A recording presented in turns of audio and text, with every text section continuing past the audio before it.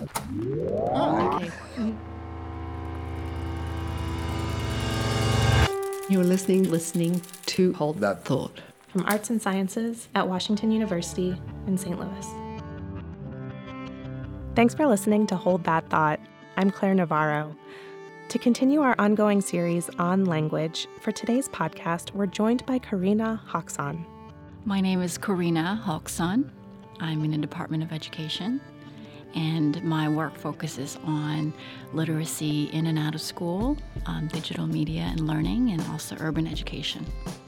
Hoxon joined Hold That Thought to talk about her research relating to literacy and poetry. In this case, I don't mean the poetry you might remember studying in high school.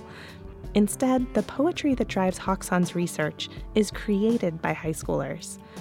Her interest in this line of work was sparked while working with a diverse group of students in LA and the San Francisco Bay Area, where she was a teacher. She frames her work with sociocultural theory, which views literacy as much more than the ability to read and write. Rather, within this line of thinking, literacy is considered a social practice. And Hoxon saw this version of literacy playing out amongst high school students. A lot of the times what I saw was that they were writing for their own purposes, regardless of what was happening in an English classroom. So many of them, I realized, were just writing and using poetry as a practice. Not only were students using language in sophisticated and nuanced ways, they were writing about their own experiences. In many cases, the work wasn't intended for a teacher or even for friends, but for the students themselves. And in addition to that, because, again, this work is framed with social cultural theory, I started to look at what was happening outside the school context, outside of the classroom context. So for the ethnography, I ended up, going to particular spaces where either they were hanging out, they were performing their poems, they were engaging in peer group workshops, writing workshops, and after-school programs, and even just on their own, right, building community around poetry. Looking at these spaces outside of the classroom led Hoxon to the realm of spoken word or performance poetry. You've probably heard of poetry slams. These spoken word competitions have become hugely popular across the country. Here at Washington University in St. Louis, a student group called Woo Slam recently hosted its 6th annual Poetry Grand Slam. In her line of work, Hoxon has attended many such events. Here, she describes what it feels like to attend a national competition in San Francisco. Imagine yourself in the Opera House. This is a landmark in the city of San Francisco. Seating capacity over 3,000 people. You walk in this building, flows and flows of people, right? Standing room only. And then in the background, you hear all kinds of conversations. And then the program starts.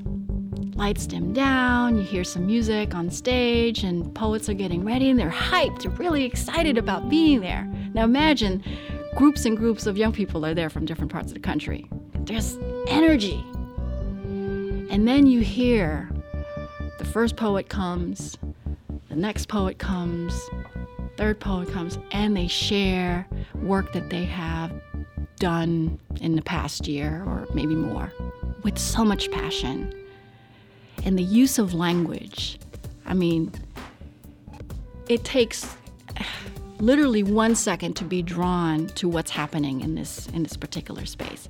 And so, someone like me interested in literacy as a social practice, you start to pay attention to the context of this room, what encourages young people to be here, to want to be here, right?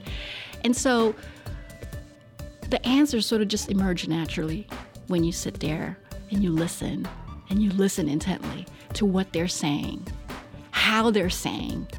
The event becomes much more than a competition, what they call a slam competition, right? It becomes about sharing their experiences using the language of poetry, the intensity of language in poetry. And you leave there feeling Like, why is this not happening in every classroom?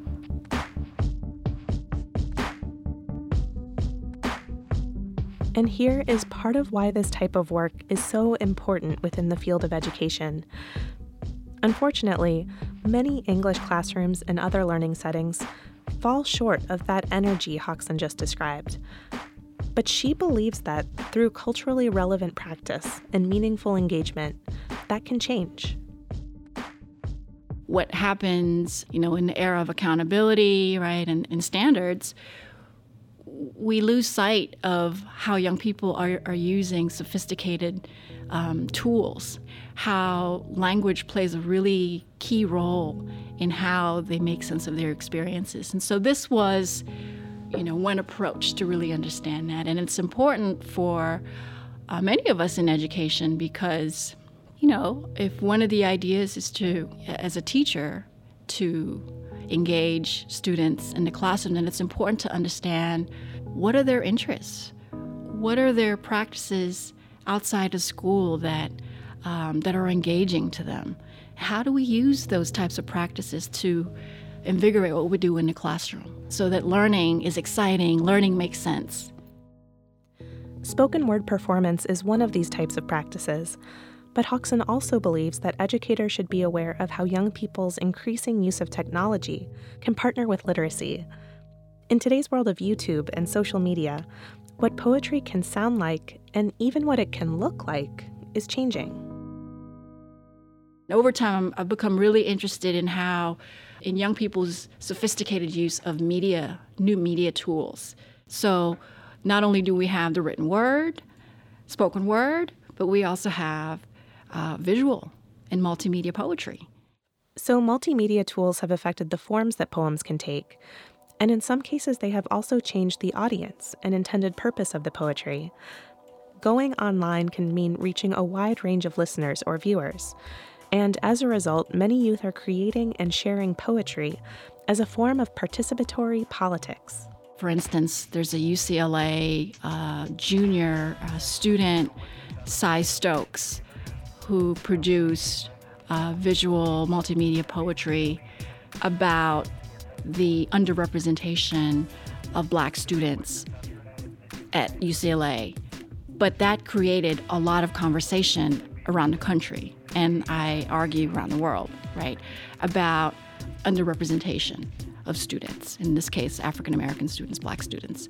So we see this convergence of, again, poetry as a reemerging cultural phenomenon and social practice with technology, and how now, with the creation of visual and multimedia poems, there's a larger reach.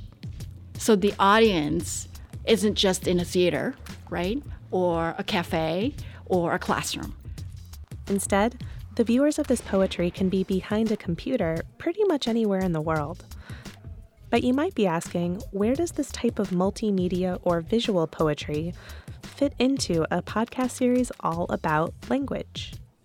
The use of visual language, right, creates another layer of meaning.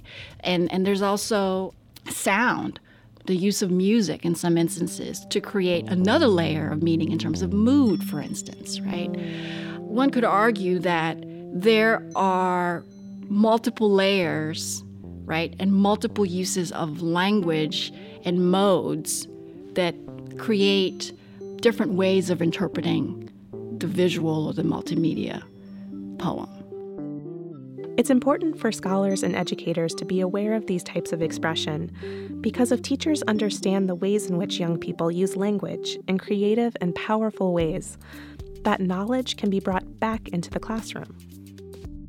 It becomes important, one, to create those types of spaces where we can affirm youth voices, right? Have a legitimate space, because we do so much every day to kind of flatten youth agency and youth voice that it points us in that right direction.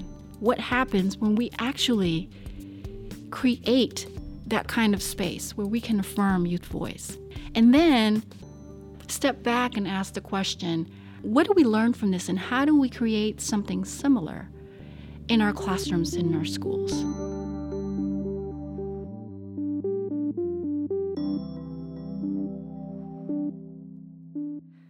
Many thanks to Karina Hoxon for contributing to Hold That Thought. You can find a link to her faculty page, more information about Woo Slam and spoken word poetry, and many more ideas to explore on our website. We're at thought.artsci.woostel.edu. That's thought.artsci.wustl.edu. You can also search for Hold That Thought on Facebook and Twitter, or subscribe to our weekly podcasts on iTunes, Stitcher, SoundCloud, or PRX.